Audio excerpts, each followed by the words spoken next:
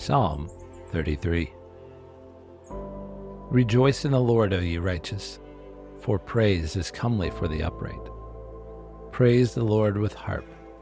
Sing unto him with the psaltery, and an instrument of 10 strings.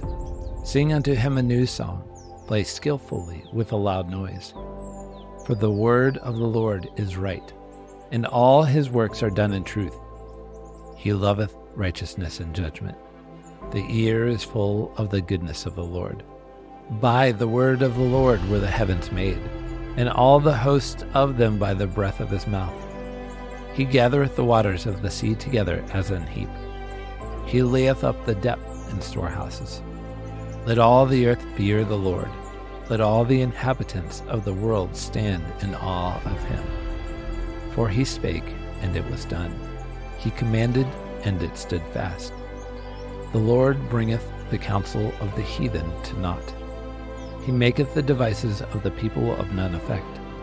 The counsel of the Lord standeth forever, the thoughts of his heart to all generations. Blessed is the nation whose God is the Lord, and the people whom he hath chosen for his own inheritance. The Lord looketh from heaven. He beholdeth all the sons of men.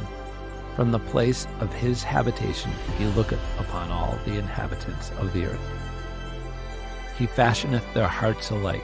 He considereth all their works. There is no king save by the multitude of an host.